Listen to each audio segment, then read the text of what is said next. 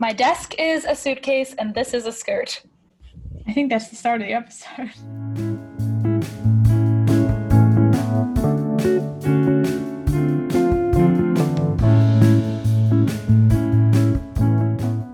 Welcome to Lilas, where we talk about all things sourdough. And also all things. I'm Claire. And I'm Rachel. And we're the Sour Sisters.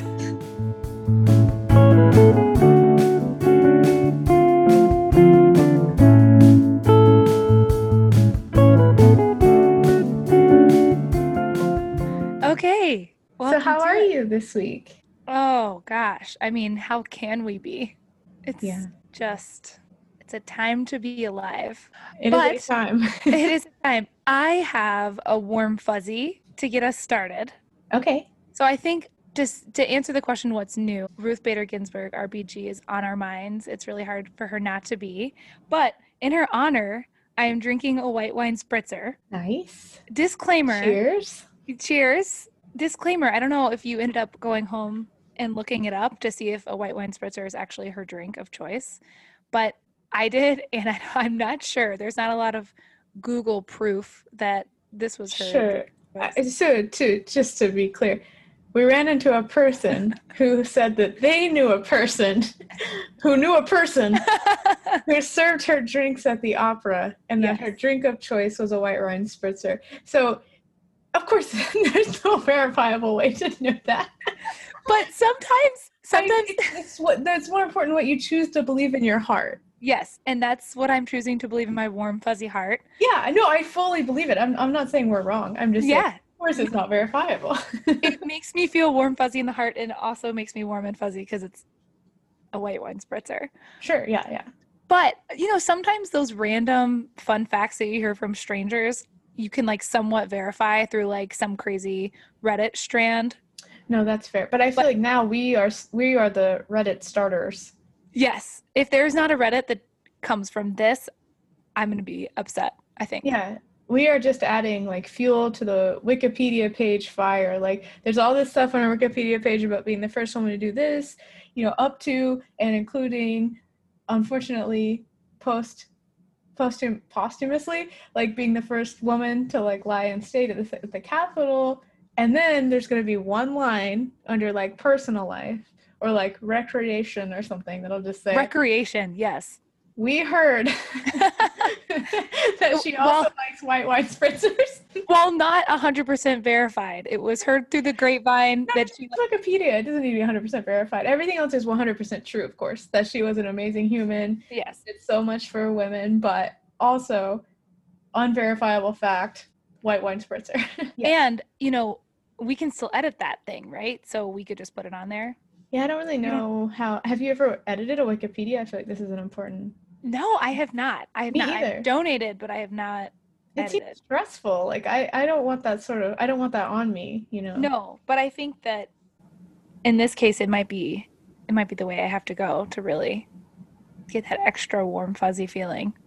Yeah, so this time next week, tune in, because we're going to find out whether or not Claire has edited the Wikipedia page. Yes, if you're not going to tune in for anything else, definitely tune in for that. So I also didn't realize that white wine spritzers were so easy to make. 3 parts wine. Yeah, go ahead. 3 parts wine, 1 part sparkling water or club soda. So I just used Topo Chico, of course.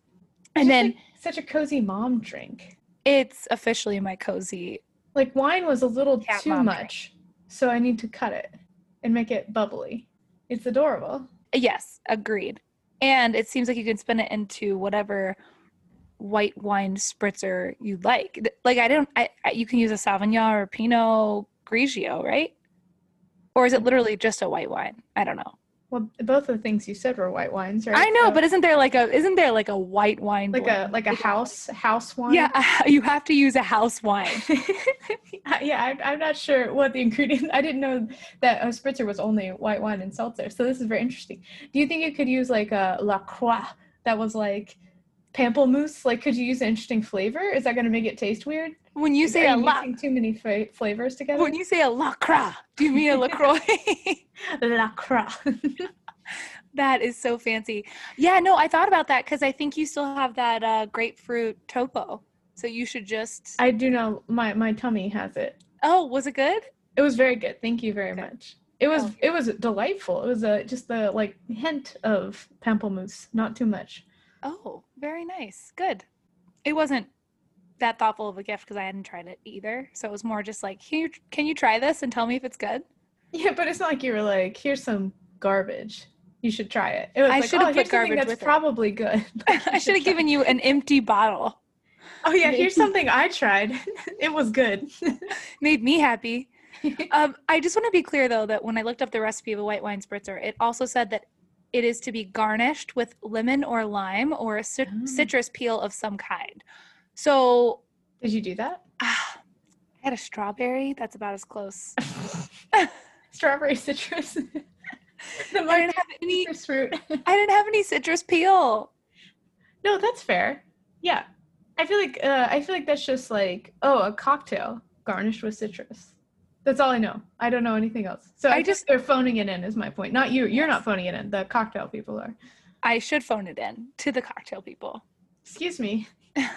Is strawberry citrus? I prefer to write strongly worded letters. Oh, I like this. To big fruit? Yes, to big fruit. Maybe it's just so you don't get scurvy. That's what they're worried about. Mm-hmm. That makes sense. I bet there's some moms out there that add, and just women of that age, who really like to do fun things with their spritzers. Like maybe they've decided it could be a way to get their wine in, but also be healthy. Like maybe they add electrolytes. I bet there is a whole Reddit strand on. Oh my God. Can you make a white wine spritzer with, well, first of all, is there carbonated Gatorade? Can you make a white wine spritzer with it? Well, they have all those powders now. So like, I don't even know if Gatorade my powders. Yeah. Let me add all my vitamins to this white wine spritzer. Yeah. I mean, this sounds like a good idea, actually. There's no way, if it doesn't exist, we need to get into the game because we would make so much cold hard cash.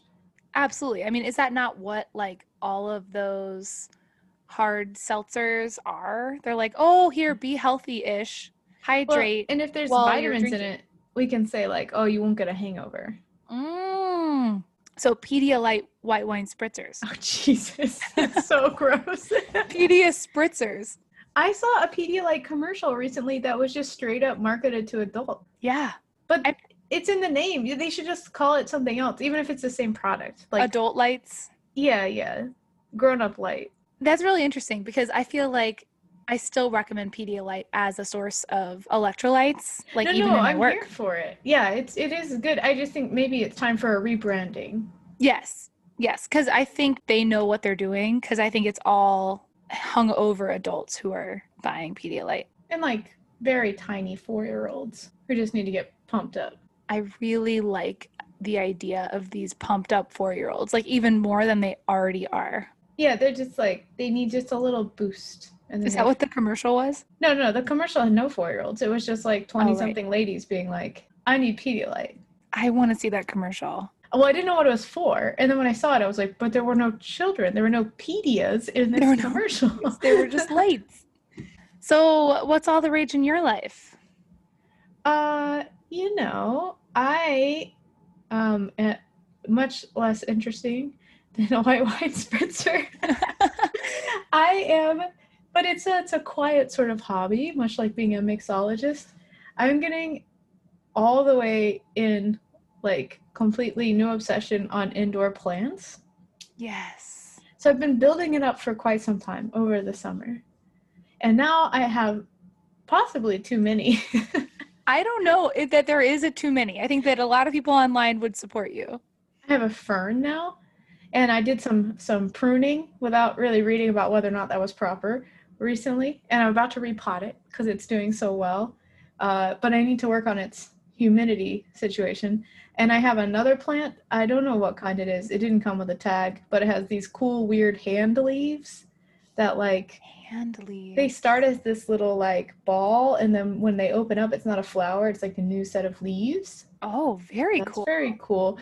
And then I also have a very insane ficus ginseng which I didn't even know what that was. I didn't know. I thought those were two different plants. I don't know what that is. It has very weird roots, and from Googling, it seems like it's sort of in the bonsai tree family, which is cool. So, like, the roots are really high up, and then there's all these leaves coming out. So that's like a shill. We'll see where this goes, how big it gets planted. Then I have 5 succulents. I had 6, 1 died, but the other ones are doing so well they have to get replanted. I have basil from the grocery store that's now in a new pot. And I finally today got something called a pothos, which is like a weird vine thing to hang down from a plant hanger that we purchased over the weekend. I maybe have too much plants. No, you do not. I think you have the perfect amount. I was getting more and more excited for you every single plant that you named. I have so many questions. First of all, what do you do? What do we do with all these plants that we buy that don't have labels? I say all of these. It just happened to me as well. I brought one home and I realized that it didn't have a label. I've been doing some sort of rough Googling on what is this plant, and then just sort of weirdly describing it, hoping that someone else had the similar description. Right. And then just sort of playing around with how much water or sun it needs.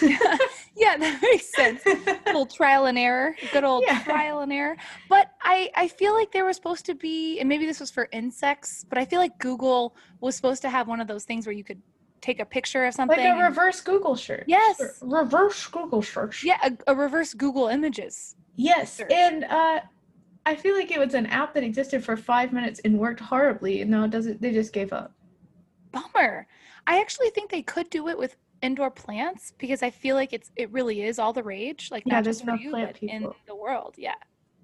Well, before I lived in Chicago, I had a big patio and some front stairs, and I had so many outdoor plants like tomatoes and like flowers and the whole thing, and I gave up when I moved to the city. Yeah. But now I have a lot of indoor time, so I've gotten back into it. I don't know if you've come past this article, but whenever I moved to the cité, I read a very interesting article talking about how having indoor plants and just like being around greenery in general. So like you can't control what you're around. If you're close to a park, obviously that helps. But in terms of being in a dense city with not a ton of green space, having indoor plants can like improve your mood, especially in the winter. Yeah, that seems reasonable. This seems reasonable. And like it's good I know for the air too, right? Yeah, so that's good. Yeah, I mean, I don't think that it's like that's the main way you stay healthy in life, but like, you know, it's like a hand wavy, like this is good for me and good for the plants. Yeah, I feel like it's good to have plants around, not just like a concrete jungle and that's all you have. Exactly. A concrete jungle outside and indoor jungle inside. Yes.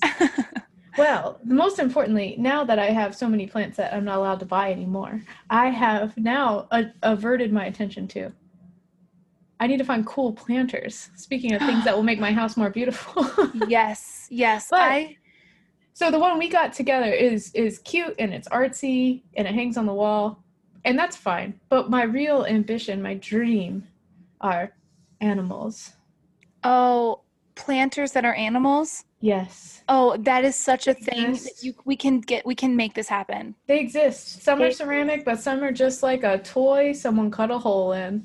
And it's my dream. I just need a menagerie of tiny little critters that also have plants inside of them. Right. Like, okay. So that's definitely a thing. You're right. Some are ceramic. Some are like literal, like little kind of like rubbery plastic. Yeah, like a toy, like a dinosaur that just they cut the back out of and put a plant in. It's insane. And I love it. Yes. I love it.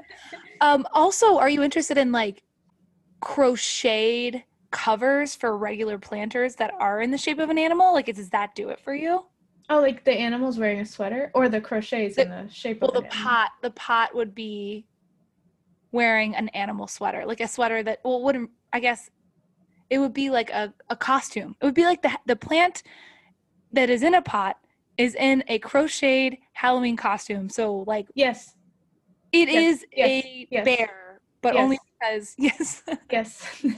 I want my entire family, from people to dog to plants, to all be wearing the same sweater. This is a new goal. I'm saying it out loud. Plants. To get into the universe to make it happen. Oh, Every living creature in my house will wear the same sweater one day.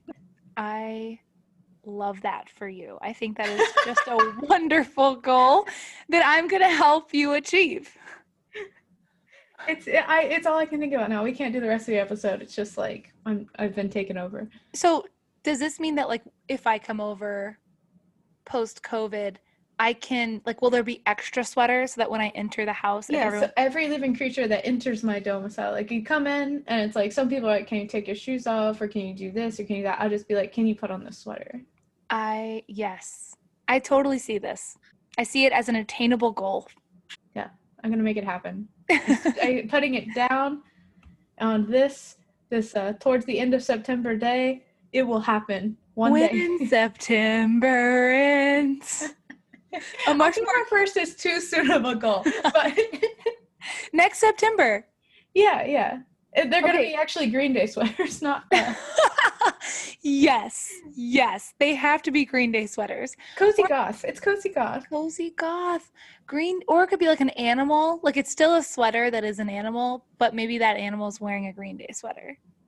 So you're talking about like sweater inception, like a sweater on a sweater. Yes, I am. That sweater's also wearing a sweater. A sweaterception. I'm here for that too. Good. Don't go anywhere. I'm always here. Okay, I have another question for you. Okay. Pruning. Am I supposed to be pruning? I don't know. Okay. Because I definitely have killed a fern before and bought the same fern again after reading that it should be like planted with rocks or something. Mm-hmm. And like don't water it so much. Don't have like standing water. Mm-hmm.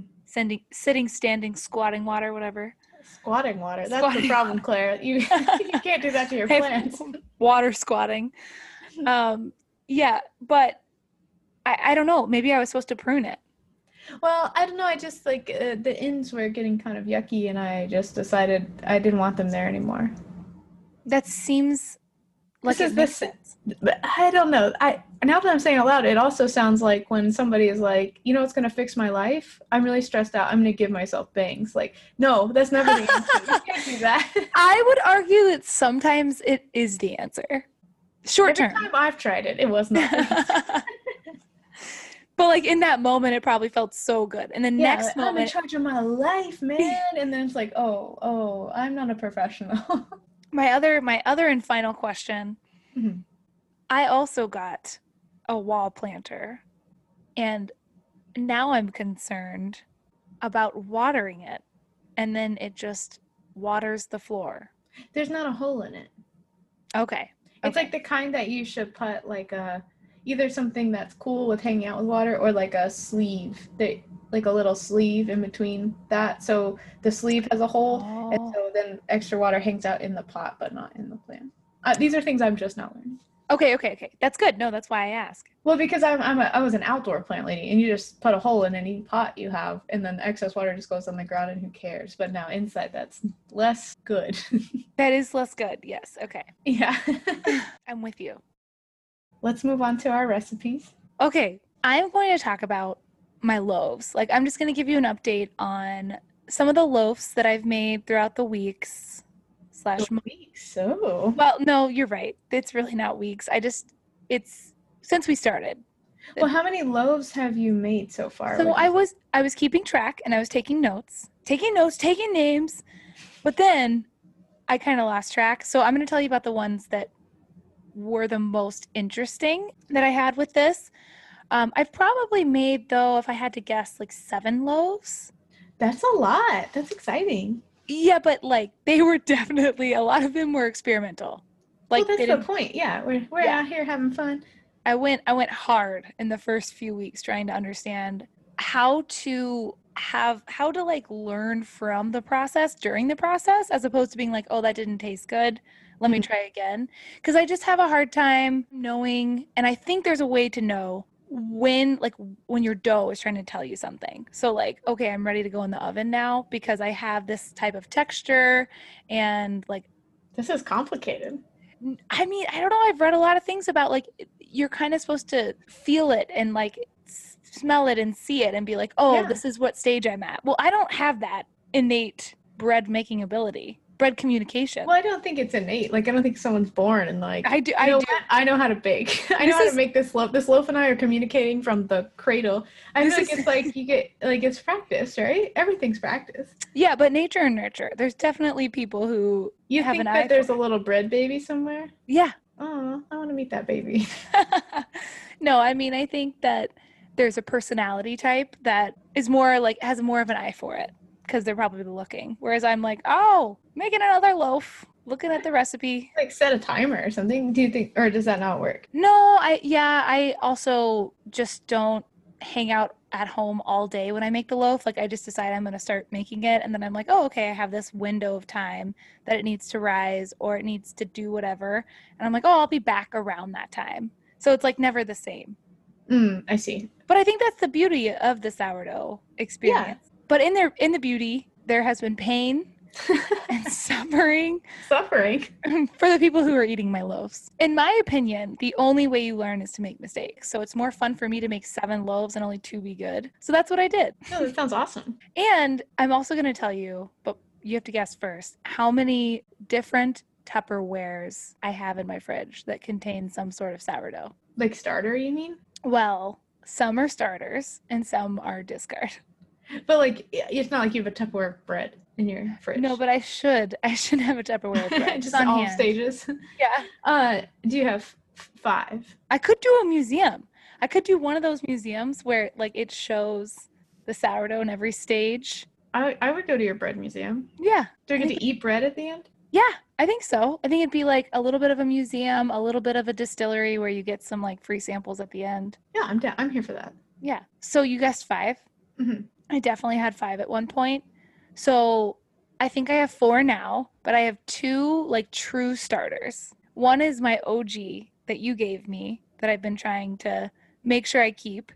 But along the way, every so often, and more towards like the beginning of this experience, I would accidentally put too much or all of the OG starter into my recipe. How So, do you like, I would accidentally use all? Like when you Well, see I would get distracted. I would get distracted and be like, oh, okay, so I only have a cup of starter, and this recipe calls for a cup of starter. Mhm. So I'll just use this cup of starter. But then, like, after putting in not too many of the other ingredients, I would be like, oh no, now I'm not going to have any starter to then keep growing Yes. and have on hand. So there was a point early on where I had to save some of my OG starter from like the beginning of a new loaf. Yes, I remember. Yes. Yes, you So how remember did the you like save it? SOS How text? did you save it? Like so. Okay, people so I know. completed step 1, which is using a little bit of your starter, a little bit of your starter, don't use it all, and adding a cup of flour, I think it was flour, and maybe some water. That's usually step 1, is just to add a little bit more. But I did that and I was mixing it and then I was like, oh no, I don't have any starter to put back in the fridge and keep alive and keep going. So I just decided to take a half cup off and revive it. So I put it in a new container and I just let it hang out in the fridge for a night.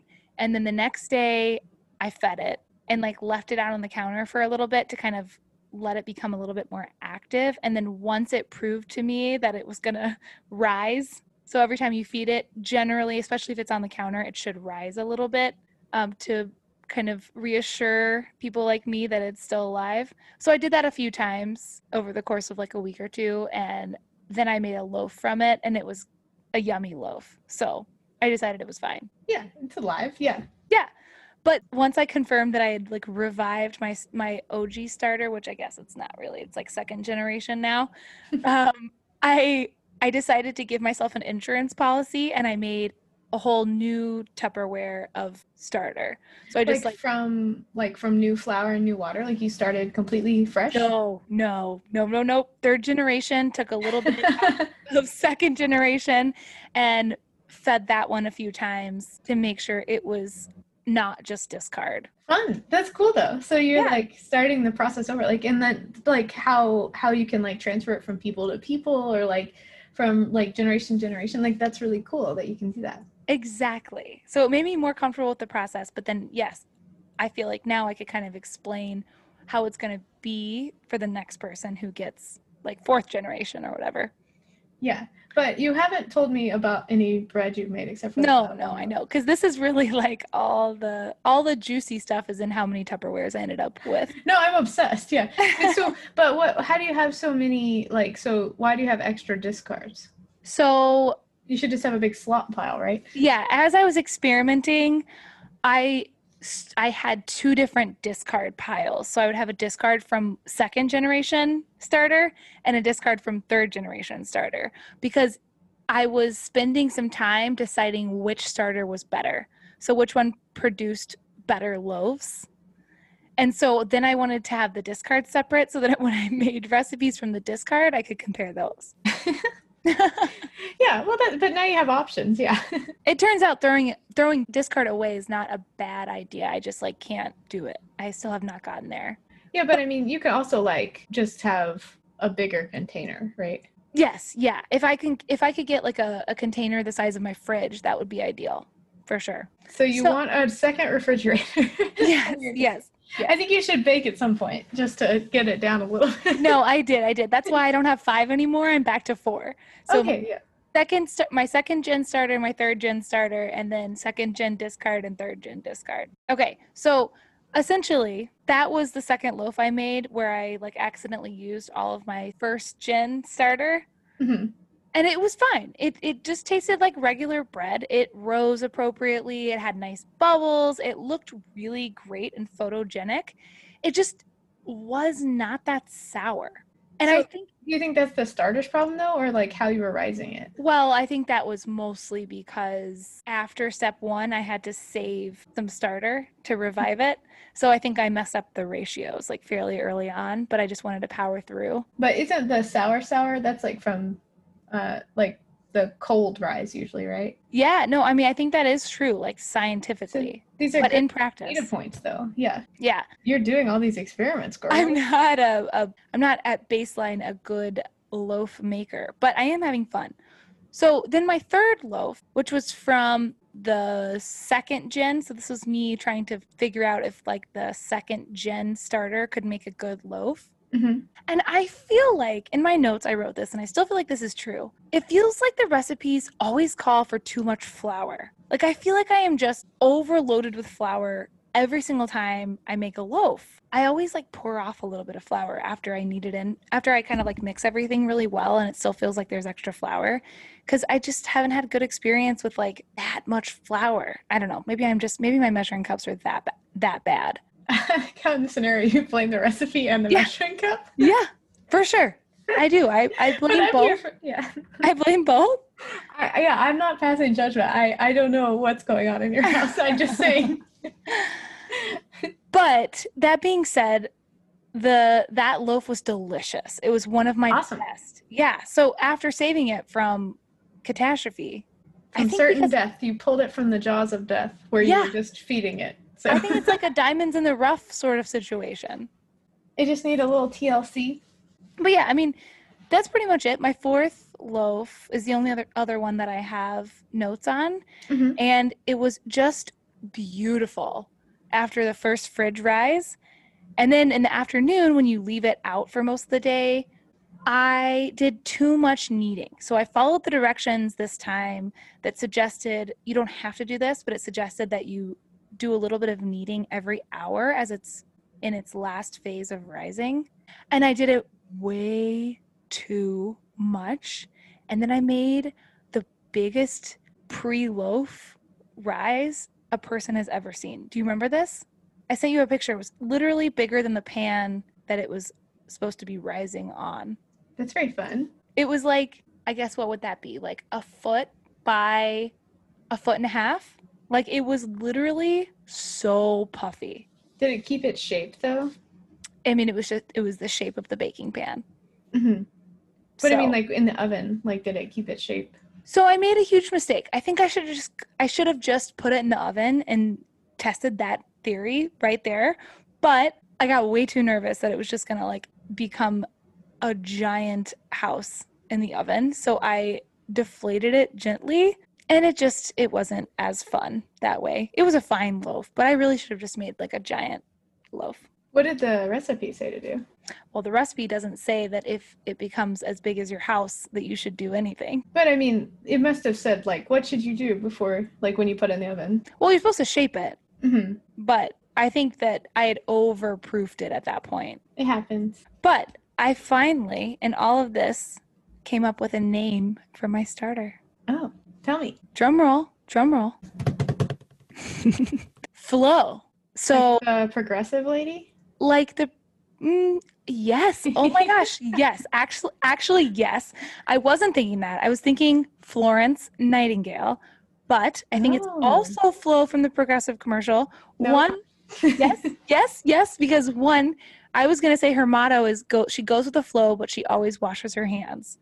'Cause I like hate- this. I hate sticky hands. I don't know if you know this, but I really hate sticky hands. So I wash my hands way too much during cooking. It's not about germs. I just really don't like the sticky. Yeah, but who's not doing that? That's yucky. Like, because then you're going to cross-contaminate. Because then the handles are going to get sticky and, like, your Yeah. drawer pulls and... I know. I've seen it. It seems nuts, but it's a thing.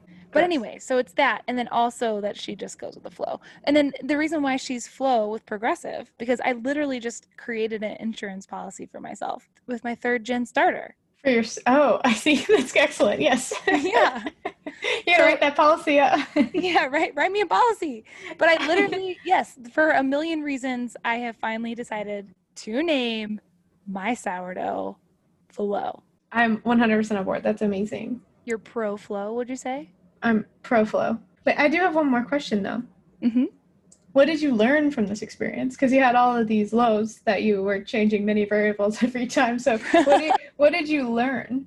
Like what are you going to do in the future that's different? The chemistry professor, of course, would ask me to write a paper. I'm not asking for a paper. I'm No, just curious for myself. Like, you've done all this research. So, like, what are you going to do going forward? Like, how has this influenced your experience? Okay, so I found that if you think it's too much flour, you should really just stick with it and really like mix it in just as much as you can.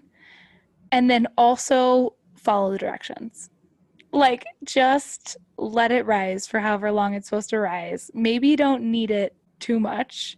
So, wait. Just to be clear, what you're saying is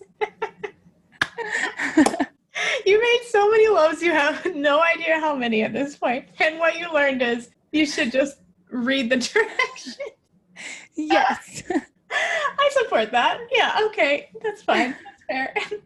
I really think that there's more to learn. Sure. And Everyone's still learning. That's yes, fine. yes. And I think also just trust yourself. I got better as I just kind of like didn't futz with it as much, to be quite honest. I kept thinking like, oh, I'll read into the fine print of these recipes and like maybe go a little bit above and beyond, but that didn't really do me any good either. So yes, follow the recipe, but also just kind of like don't care as much. Well, I would say those go hand in hand, actually, because I think it's a really good point. I feel like people get intimidated by baking because they want to, like, feel like they're doing it perfectly, so they overdo it. But, like, if you just do exactly what it says, like, you should be okay if it's a good recipe. Yeah, I mean, I underdid it, I overdid it, and now I'm somewhere in the middle, and I'm You pretty calibrated. Yeah. Yeah. But I had fun. That's the And important part. now I have a progressive insurance policy. Yeah, I like a starter insurance. Tell me, what do you have this week? Sure. Yeah, so I went a little off script. So I'm not going to talk about sourdough specifically tonight, but I'm going to talk about a different thing you can make in your kitchen that relies on naturally occurring yeast to grow and ferment. So it's related, but it's not sourdough, it's not bread. So I made tepache. Yes. And this has been a work in progress for most of the summer. And tepache, if you've never heard of it or had it, is a fermented pineapple drink. It's kind of like kombucha, but it's not tea. It's just like based on juice. But same idea. It's just like naturally fermented. So the natural yeast that's on the rind of the pineapple, it sounds really gross, but that is what causes the fermentation. So you put it with some sugar, and the yeast eats the sugar and makes CO2 and a very small amount of alcohol. Depending on how long you ferment it, it's usually like 2%, but it can be more or less depending. But so pumped. It was very fun. to like watch something, just like with sourdough starter. You just like sit something on your counter and like watch it grow. So, and like watch it bubble and get like real weird. So I made two. I made one with ginger and pineapple mixed in with a pineapple, or sorry, ginger and jalapeno, and then one with cinnamon and like other spices like cloves and stuff like that. That sounds so good. Both of them. A savory and a sweet, if you will. I guess not super savory, but you know, just a little bit of spice. And so what I did is I just chopped up the pineapple with the rind on and mixed it with some brown sugar and water and the other stuff I talked about. And then I just put it in like a jar that has like one of those springy lids for 2 to 3 days on the counter. And then you'll start to see it get bubbly and like sort of foamy on top. And like when you shake it, you'll see bubbles and stuff. And then I filtered the solids. Like I didn't have a funnel, so I just used like a pour over coffee thing with a coffee filter. That seems fair. And so I filtered it into a new container. And then once all that stuff is out, you put it in the fridge for 2 to 3 days as well. And then it should be good to go. And you can store it in the fridge for, you're supposed to like up to a week or so. And we'll get to more on like what can happen if you don't do that right. But basically, you just want to make sure that the yeast it goes through the filter. It's still going to eat the sugar and make your like yummy tepache. But if it goes too far, if it runs out of sugar to eat, it's going to start making like vinegar, and so it'll taste pretty bad if you just were to like leave it out forever. But did you try that? Sort of, yeah. But I would not want to. But I mean, if you wanted pineapple vinegar, you could do that on purpose. Oh, interesting. Could you cook with that? That would be interesting. Yeah, I think so. Okay. Somebody was telling me sometime recently about how to make vinegar at home, and it sounded pretty fun. But the first time I made this, I realized halfway through making it, and when I say half through, I mean when I put it in the fridge, that I added way too much sugar, because I was trying to put together like 3 or 4 different recipes on the internet because I didn't really like any of them. So I was just really like freestyling it, like, oh, a little this, a little of that. But what I had to come up with is that I'd only used half a pineapple instead of like a whole one. So I used the amount of sugar, like twice as much sugar, basically. Oh. And my pineapple was very ripe, so there's a lot of sugar in the pineapple already. Mm-hmm. And I figured out that I'd made this mistake because when I tasted it to be like, oh, is this good? I want to know if this is good. It was so disgustingly sweet. It was so sweet. And it was like this goopy, like ropey, disgusting consistency. That sounds like honey. So gross. But it was like thicker than honey. It was like molasses. And like it just turns your stomach how sweet it was. It was so bad. And I was like, oh gosh, like this is messed up. But I just left it in the fridge. And then I remade it with the right amount of sugar, totally start over. And it was so good. It was so delicious. It was so refreshing, just like a little bit of bubbles. And you could like see the CO2 when you opened it. It made like the sound like you're opening like a seltzer. It was so cool to watch it like carbonate itself. It was tasted a lot like kombucha. Like I called it like sort of like a pumpkin spice kombucha. Like it just was sort of spicy and like it was very good. Yum. And I was reading that you can mix it with a can of beer, like or like half and half to kind of cut the sweetness even further to make like sort of like a summer little drink, like with like a Mexican style type of beer. And then I let you try some when we went camping. It was delicious. I loved sort of weird, but it's interesting. Well, to your point, like, well, I didn't get to try the one that was like thick, like molasses, but you didn't get to. I didn't get to. Come on, you heard all the like crazy things I made. I think it's fun to try like when it goes bad, because then you can really appreciate when it goes right. But no, that's true. I felt like it wasn't too sweet at all, and I really don't like things that are too sweet. What did you mix it with? Is that when you mixed it with? Do we mix it with beer? Yeah. Okay. Yeah, I really love like that. Mexican beer. Yeah, because it was very light and refreshing, but there was definitely something unique about it. I really loved it. And now my biggest question is, like, so I've tried it, and I remember you telling me you were going to make it. Of course, I was like, ooh, that seems over my head, but so cool. But now that you're describing it, I feel like maybe you can make a white wine spritzer because it's kind of like a sparkly thing. You're saying white wine and tepache? Yeah. Yeah, I think that would work. I think that would work. I think that would be work. pretty good. Yeah, with a I really bet. dry white. Yes. It's all tied together. We got to try it. We don't do this on purpose, guys. This is just our sisterhood, our connection. Everything's carbonated, man. This is our La Croix connection. Ooh, a new segment. Join us every week for La Croix connection. Where we don't speak French. Yes.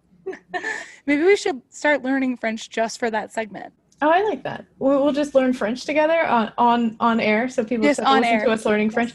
Omelette du fromage. Okay. Seems like you're way ahead. No. Did you ever watch Dexter's Lab growing up? Oh, sure. No, I didn't because I didn't have cable, but I understand the reference. I know. Add it to my blind spot. Wait, but are you familiar with Yes. what happens? For sure. Okay. It's important. But anyway, so just to swerve back, everything was going well.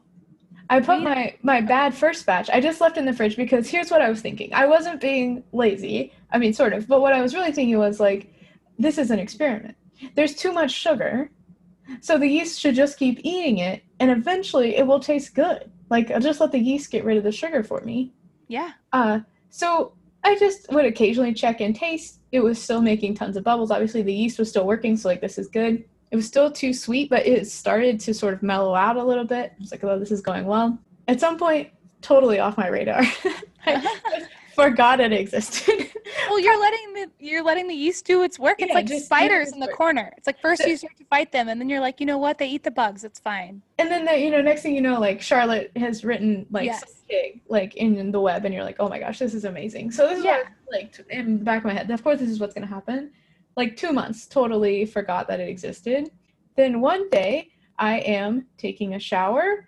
I am in said shower. Suddenly, I hear an explosion. Oh, And I no. think, because, like, a week before this happened, a car had hit a light pole in my alley, because why not? It's the city. Yes. Right. And it sounded exactly the same. It sounded like a large object had hit another large object and blown up. Like, it was so loud. That is so loud. I was like, you have to come in the bathroom right now and you have to tell me what's going on. Like, I am scared and I'm in the shower. It's like the most vulnerable you can be, right? And like, there's an Absolutely. Oh, that's like worst scared. nightmare. And then here's what turns out happened. Like, looking around the apartment, looking outside, like, what could have happened? Like, we must have, like, been attacked by something. Open the fridge. Fridge is destroyed. Okay, wait. So you didn't even know, like, for a good amount of time? It did not sound like it was in the refrigerator. It sounded like it was outside the house. It was so loud. It was like, how could anything in the house have made that sound? So you were thinking, like, okay, you're racking your brain. You're thinking about all these things that this noise could be. And then you got to the fridge? Yes. Oh, my gosh. Because I still forgot the tepache existed. Open the fridge. The tepache no longer exists. It has now left this mortal world. Most important question, why'd you even open the fridge? I did not. My partner opened the fridge while I was still in the shower. And then he was like, I know what happened. I was like, what? And he goes, the tepache. And I was like, oh no. So, fridge destroyed. Like, there are, like, not like, oh, there's some glass in here, because it was, like, in a glass bottle. There are just tiny shards of glass everywhere. We had to throw out everything in the fridge, because it had, like, we also had a thing of milk. We never have milk, only had it for baking. It was, like, a full, like, half gallon that had been, like just destroyed. Like, just the shrapnel of the thing had, like, pierced the milk thing. It just milk everywhere. Like, little tiny glass everywhere. There's, like, the fridge itself is, like, etched now from where glass, like, blew up. It's like we set a grenade off in our fridge. Are you serious? I'm serious. Okay, it so was messed up. We were playing, like, virtual trivia this night. I didn't realize. That sounds fake. Like, that's. I didn't realize it was that bad. It was just so bad. And so not only was it, like, a glass, like, menagerie, like, there's just glass everywhere. We had to throw everything out because we, like, don't want to eat glass. So we weren't sure. We just had to throw stuff out. Eat glass. There's also, like, the tepache is still sticky and gross. So it's everywhere in the fridge. Like, it's dripping from the ceiling now. It's on every single surface. So I had to take everything out of the fridge, throw away almost everything, wash off everything else, and then just clean the fridge entirely top to bottom. So too much pressure had built up in the bottle. because it had just been like carbonate, the yeast is going, eating the sugar, and then finally it just had enough and it blew. That is so bad, It was but wild. also so amazing. Like, I'm so sorry you had to clean that up, but in terms of like a life experience, an experiment, that is so interesting. It was wild. But an upside, now my fridge is like the cleanest it has ever been. I think it's cleaner than when we moved in. It's like perfect. I was just gonna say there is no better motivation to clean your fridge than something like that, because we can't do not anything. ever want to clean the fridge. Yeah. But having milk in the fridge is so funny because, like you said, you don't really ever have it. But having milk spilled milk, if you will, it's so gross. Like, you really have to make sure you get it all up. Well, here's one other kicker: is saw that it was happening, put it in a trash bag, but the glass was still in the carton, and it cut the trash bag. Oh gosh! So we had to like double bag. It was a silly mess. Oh, silly mess, but totally worth it. Totally worth it. And the other tepache was very good. Just don't leave it in your fridge too long. That's the moral of the story. Yeah, I don't even know. Like, so you prevent it by like you said, not leaving it in the fridge too long. But or just like vent it every once in a while. Okay. Like, it really shouldn't be in there like more than 2 or 3 days without some venting, just to be sure. Right. Yes. Oh no. Oh my gosh. That is a really hilarious, but I'm so sorry sort of like situation. Like, oh, this will be funny in a year, but not funny right now. Oh, it's funny now, yeah. Like that night was not funny because I was tired. Yeah. I was like, this is like 9 or in a month. Yeah. I'm cleaning a fridge. This is stupid. But you're like, missing trivia. Yeah, exactly. I didn't want to say a month because I felt like maybe that was too soon. But like 12 hours. It's fine. Okay, good. So vent it. Yeah, it's worth it. It's a fun experiment to try. Just don't forget about it. All right. This week on Sourdough Connections, do you need a scale in terms of sourdough, or like baking, a baking scale, not a should you weigh yourself scale? Because no, just baking. That's a way different question. This is a new segment we're introducing. It's called Sourdough Connections, and it's just about like questions that we have that we're not trying to like solve the world's problems, but we just want to like think a little bit more about how sourdough is connected, what we can learn from it, and how it connects with us and the community and stuff like that. Yeah, so what do you think? Well, I kind of have 2 columns, pro scale, anti-scale. Okay. And it seems like if you're making a large batch kind of thing, a scale almost seems more obvious. Like, if you're, let's say, measuring 16 cups of flour, it's kind of easier to do that on a scale than it is to do with like 1 cup at a time for 16 cups. Also less error, because like if a little error every time you do 1 cup, that adds up. Exactly. So I found something that said that using like that whole little set, measuring cup set, if you use them properly, they usually vary by at least 10% and sometimes as much as 25% between like different brands or sets of those little measuring cups. Mm-hmm. And so, like you said, if that's what their baseline variation is, as you get to larger and larger batches, you're just going to see more margin of error. And also I meant like error of you, like if not you particularly, but everybody, like if you have a little bit too much one time, that's not a big deal. But if you add a little bit too much every time, then suddenly you've added like a whole lot of extra human error. Mm-hmm. Yeah.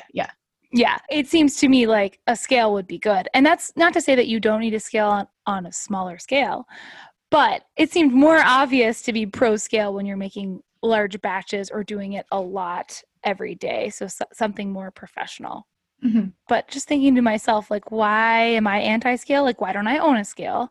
I think it's just another thing to buy for your kitchen. What if you don't buy the right one? Like, I don't know. It seems like just another thing that you have to kind of use and get used to. Because I think it's more natural to have a set of measuring cups than it is to have a kitchen scale. Well, it's usually more compact too. I mean, I guess like scales can be small, but like little measuring cups like fit in a little drawer and like, yeah, it's like a staple. Mm-hmm. Yeah. No, I honestly could not agree more. Because I like was thinking about it. I was like, well, yeah, obviously, like a scale would be more accurate. Like, of course it is. But I was thinking about it, and like I had already kind of previously kind of put it together / learned that like if you sift flour versus you don't sift flour, you're adding air, and different types of flour, different densities. So like just saying a cup of flour, like that doesn't mean enough. Like, is it sifted? Is it whole wheat? Like what, that's going to change it already. And then your point about the measuring cups. But then outside of flour, I didn't even think about like things like 1 cup of firmly packed brown sugar. Like how do you know if it's firmly packed enough or not? And, or like how, like chopping things, like how many chopped nuts is 1 cup? How finely are you supposed to chop them to fit in the cup versus like, or like veggies the same way. So like from that perspective, like, yeah, of course you should have one. And then I was also reading about how like it actually can make things faster, which makes sense. I just didn't think about it because you can just put a bowl on the scale and weigh everything into it all at once versus like measuring. But then, much like you were saying, I was thinking like, why do I feel so anti-scale? Because I do feel that way. And then I realized like most of the time my stuff turns out mostly fine. So I just feel like I did a new one because it's like, it seems pretentious or like too fancy. Like, I don't know. I feel like a space constraint, like you said, and like one more thing to buy. I think I'm just resisting like being told I need something fancy to be a baker. When people have used it forever, like literally forever. And there's like this cost, like both monetarily, but also like the intimidation factor of like a point of entry for baking for everybody.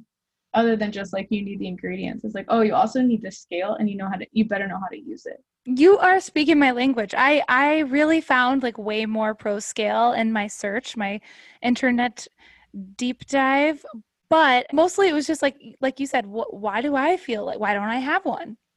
It just doesn't feel natural. But I kind of summed up some of this in one of my bullet points, which is keep it fun and simple. Keep it simple, stupid. Like, it's just like you said, people have been doing this for years. And I actually found it really interesting. It was like a blog post, but basically to that tune of baking has been going on for years and years and years and years. And so don't feel like you need a scale to make good things. Yeah. Like if you're careful and you actually do exactly what the recipe says and you follow exactly what it says, like if it says sift, if it doesn't, don't. Like, then it should be pretty much okay. Which is funny because I feel like, ironically, I'm against a scale, but when you say it like that, I'm like, oh, maybe I want a scale. Like, then I don't have to, I could actually make consistent loaves each time. But to your point earlier, like, I think if you just like follow the directions exactly, like if it's a good recipe, it should be achievable without a scale. I feel like that's my main point. Like if I were to really like boil down, like, why do I feel this way? I feel like it's more just like, why? Like, it just seems like, bleh. I don't know. Not to be anti-scale. Because actually, the more I thought about it, I was like, well, it is just good science to compare. Like, why shouldn't I just do that? That's like, really funny. It's like a lot to unpack, but maybe it is worth a try. I mean, just try it out and see if it like changes my life or not. But I think it's interesting though that we both came to the same conclusions, right? But we don't like it. Like, I feel like it's like a bigger thing about like the world right now. I mean, I feel like I don't need it, so like I don't really care about your evidence. I do think it's more of a personal preference. I would love to kind of see, 1, does it make my loaf better? 2, does it just make me enjoy the process more? Or does it not? Yeah. That's a good point about enjoying the process more. Because like I'm mostly in it to like enjoy the process. And so if it's just like, oh gosh, I have to use this scale and it's like sucks, or like, oh gosh, I have to use 17 cups of flour and that sucks too. Like, I just feel like, then where's the joy? Right. I mean, the whole thing is supposed to be therapeutic. And so does it hurt or does it help? Yeah. So we might try scales and we'll let you know. We will let you know how scaly we get. Ooh. Well, should we move on to some food for thought? Give me your food for thought. Feed it to me. Well, so our food for thought, this is just where we sort of both talk about something that like moves or inspired us in the last week or so. Sort of a loose interpretation of that this week for me, but what I have is that I've been watching The Vow on HBO. Have you seen it? This is the NXIVM cult. Oh gosh. Have you watched it at all? No, it's been on my list.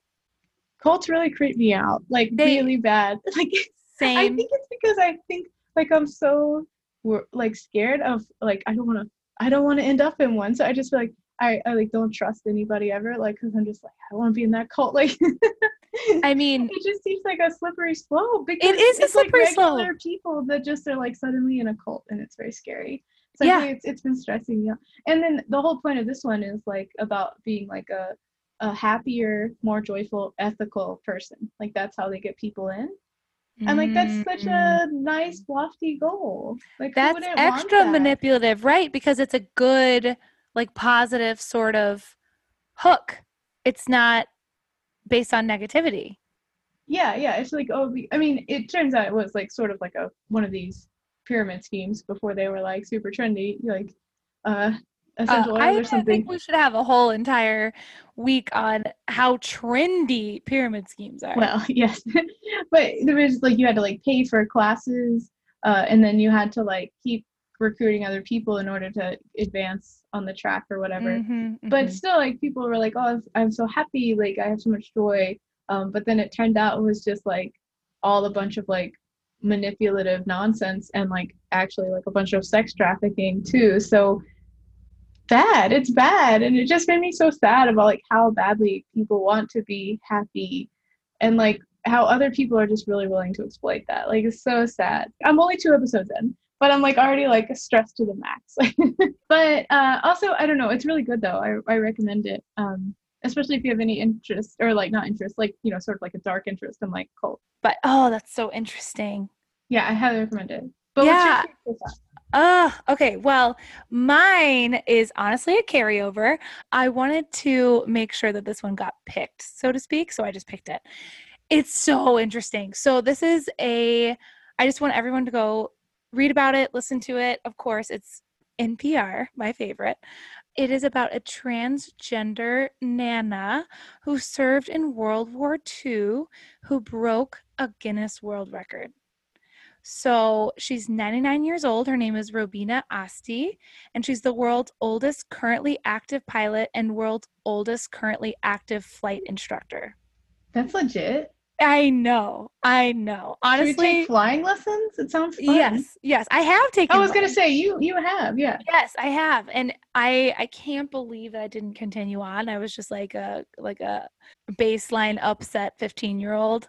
Well, it happens to the best of us. Yeah, it happens to the best of our 15-year-old selves. So like, bummer. But this is really, really cool. So she was born in 1921. I'm only going to tell you 3 things so that this is a food for thought, a little snack, so everyone can go listen to it and look into it for themselves. But the first thing is that she broke a Guinness World Record, 2 of them.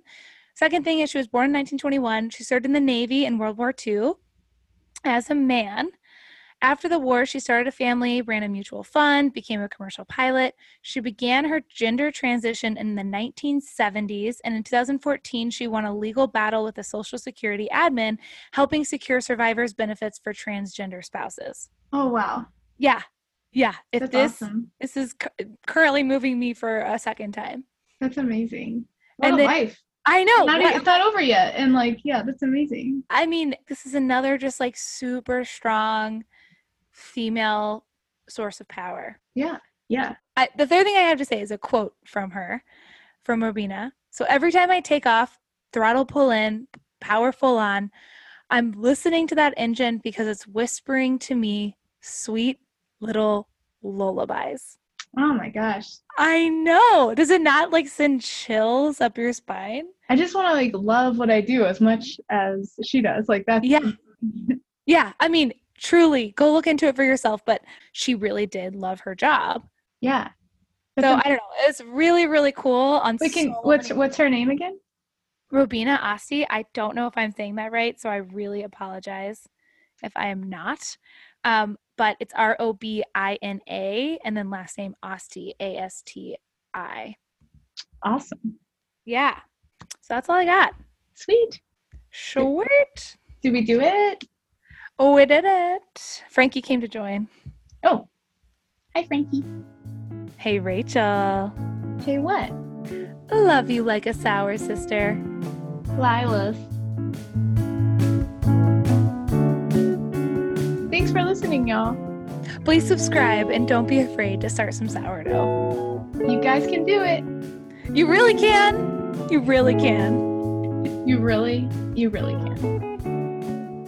Anything we mention in this podcast will be included in a reference list that will be posted on our Instagram. So follow us at LYLA Sour Sister for recipes, pictures, and more fun. Also, Twitter.